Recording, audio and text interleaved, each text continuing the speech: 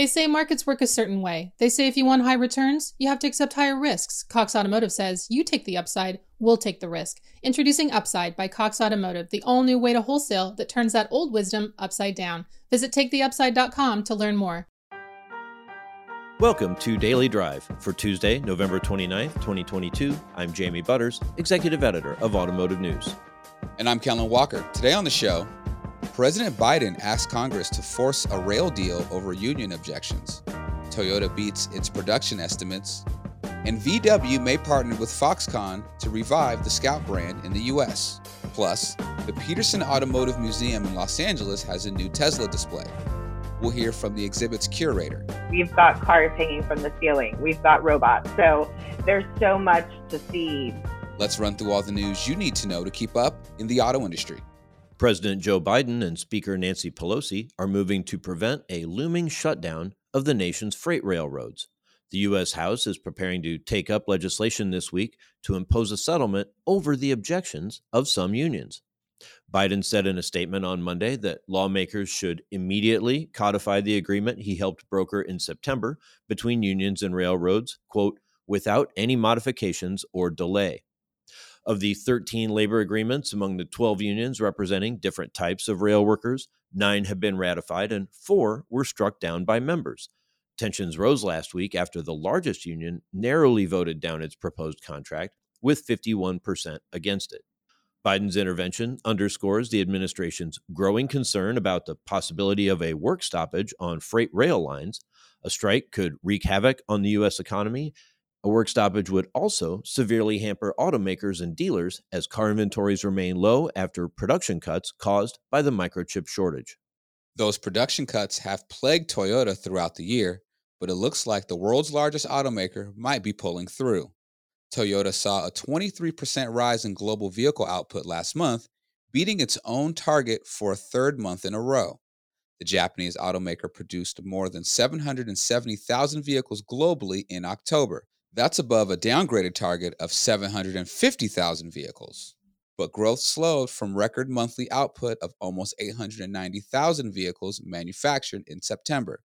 And Toyota continues to face supply chain disruptions as China battles nationwide COVID-19 outbreaks and implements restrictions and lockdowns.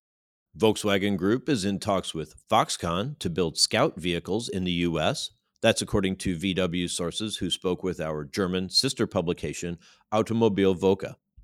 VW said in May that it plans to revive the long-dormant Scout off-road nameplate that it acquired last year when its heavy truck brand merged with Navistar. A partnership with VW could give Foxconn a major breakthrough.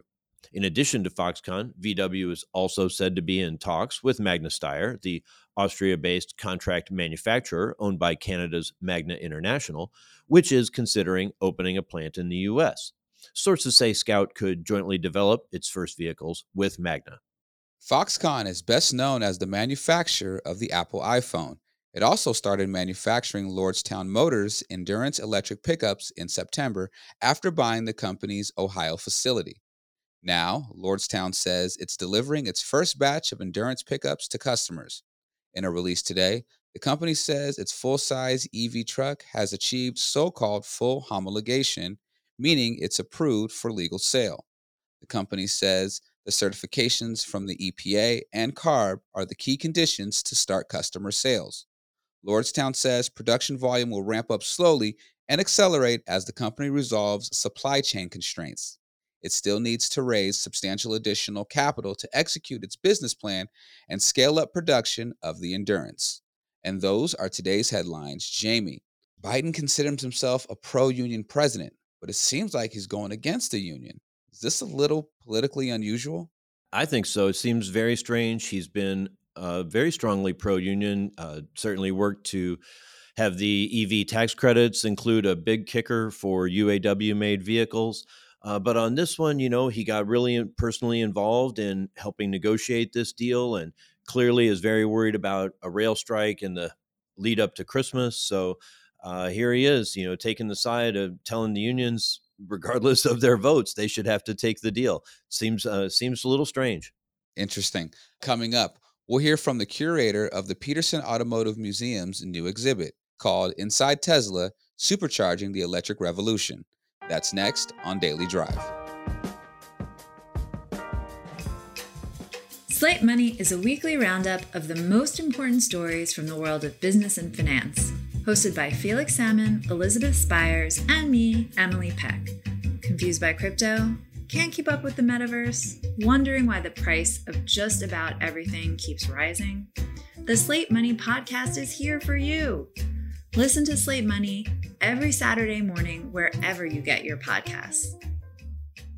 Some dealers say it's not worth taking a trade they won't retail. They say if it doesn't fit their brand, they'd rather pass. Cox Automotive says now you can easily see the profit in any trade and never risk losing that new customer.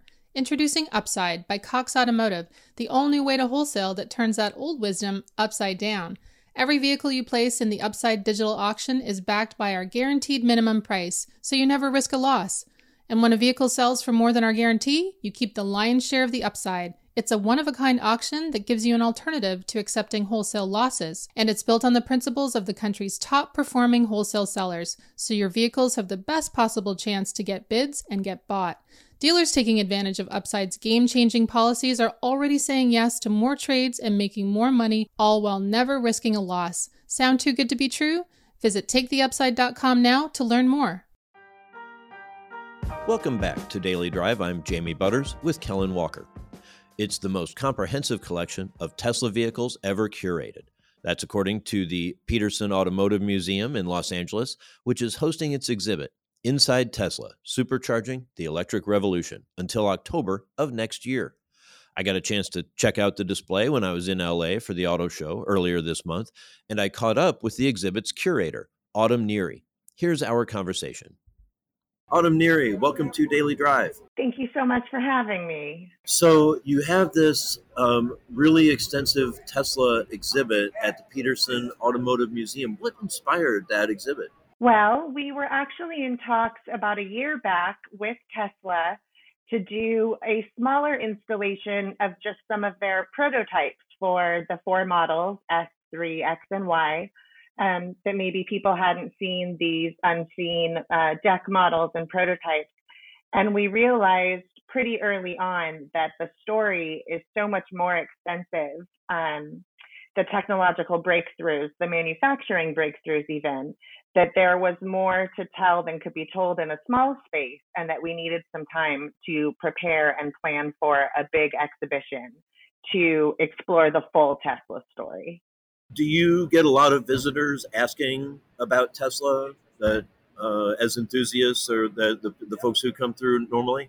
You know, it's funny. We get a lot of people asking about the Cybertruck because we had the Cybertruck on display for a brief period some time ago, and people lined up to see the Cybertruck at that time. And we have people ask all the time, do we still have the Cybertruck on view? So now we can officially say, as of Sunday, yes, we have the Cybertruck on view once again, and people will be able to come and see it. And we expect that to be one of the most popular vehicles in the exhibition. Absolutely. To see a Cybertruck in person is pretty rare experience. And then you have the Cyber Quad with it, the little runabout 4-wheeler that could scoot up into the bed. We have both the Cyber Quad ATV and the Cyber Quad for kids on display. Yeah.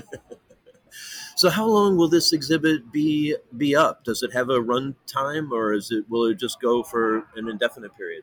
No, it's on view through late October of next year. So it's such an expansive exhibition and such a full exhibition and full installation that we really wanted to give people ample opportunity to come see it. We've got cars hanging from the ceiling. We've got robots. We've got spacecraft. So there's so much to see that we hope people come see it. And if you can't take it all in one visit, come see it again because it's on view for about a year.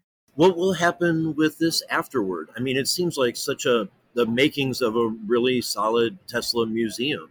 That's an interesting question. You know, Tesla is the primary lender to the exhibition. About 90% of the artifacts and vehicles come from Tesla and are in Tesla's own collection. So if they see the potential there for a permanent museum, I think that they'll see that there is an audience for the Tesla story for sure. Yeah, I think they should commission you to set one up in Austin or Palo Alto or someplace like that. They've definitely got the space for one in one of their factories.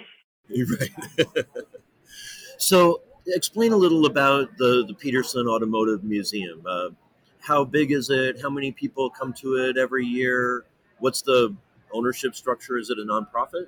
It is a nonprofit museum. It was started in 1994, I believe, by Robert E. Peterson, who owned Peterson Publishing, which publishes Motor Trend, Road and Track, some of the biggest names in automotive publications. And he always wanted to have a museum where people could learn about the history of the automobile, the future of the automobile, and especially Los Angeles as a hub of car culture in the country and, in fact, the world. In 2015, we opened after a extensive renovation to the building that you see now at Fairfax and Wilshire. It's this stunning building, red with silver ribbons around it. It's got 3 floors of permanent and changing exhibitions. So there's something on view for any automotive aficionado, something about the history of the automobile, the design, cars as design objects, cars as motorsports. There's something for everyone.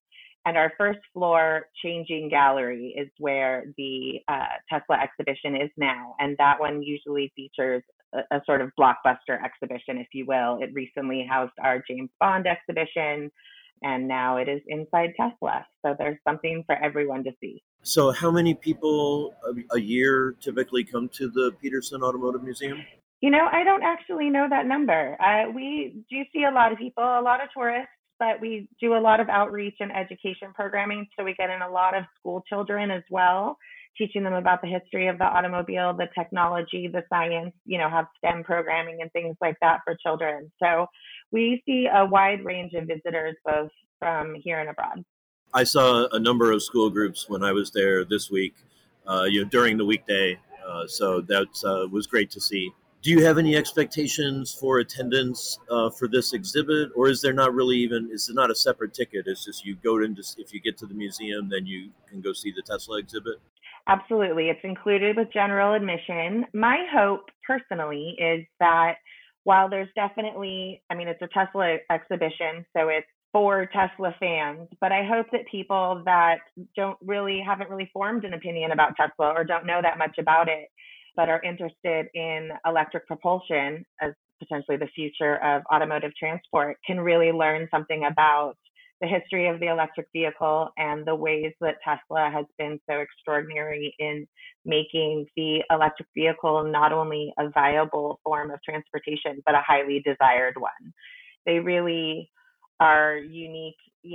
One of the premises of the exhibition is that the Model S is as important a vehicle in some ways as the Ford Model T. It changed electric transportation permanently. And you see so many companies now coming out with electric vehicles, but Tesla was really unique in that it also instituted an infrastructure for supporting those electric vehicles. So supercharger stations, the ability to charge your car on the go. All of those things are necessary to make electric vehicles viable.